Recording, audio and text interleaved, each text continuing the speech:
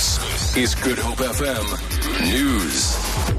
The Hawks have arrested a 42-year-old tax consultant in Cape Town on fraud charges. Spokesperson Captain Lloyd Ramova says the suspect allegedly defrauded SARS by about 700,000 rand. Ramova says he will appear in the Bellville Commercial Crimes Court soon. It's alleged during the period 2009 to 2012, the suspect, a self-professed tax consultant, would approach unsuspecting SARS clients, undertake to assist them in submitting their returns. He would then, on their behalf, submit fictitious business-related financial statements as supporting documents. Upon the refund materializing, he would then allegedly pocket large sums. Researchers from Stellenbosch University have appealed to members of the public to combine efforts to combat the illegal trade in shark jaws. New research shows that there are only about 500 great white sharks left along the country's coastline.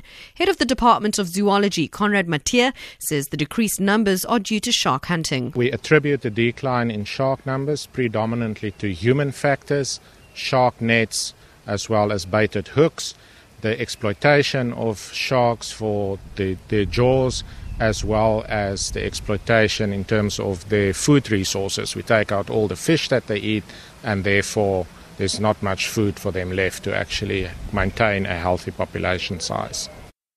The City of Cape Town's Disaster Management Centre has been put on high alert ahead of a weather warning to expect heavy rain and flooding from today.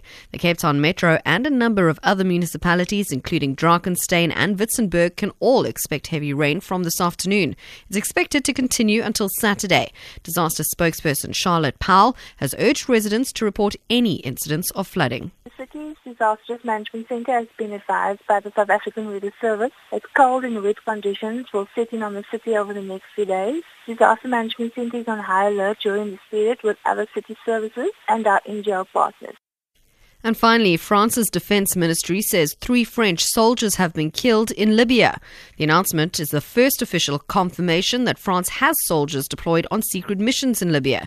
They were reportedly taking part in fighting against IS militants in the eastern city of Benghazi. Hugh Schofield reports. First news of the deaths came from Libyan officials who spoke of 2 French soldiers killed. Now the Ministry of Defense in Paris has confirmed the news but corrected the number of dead to 3.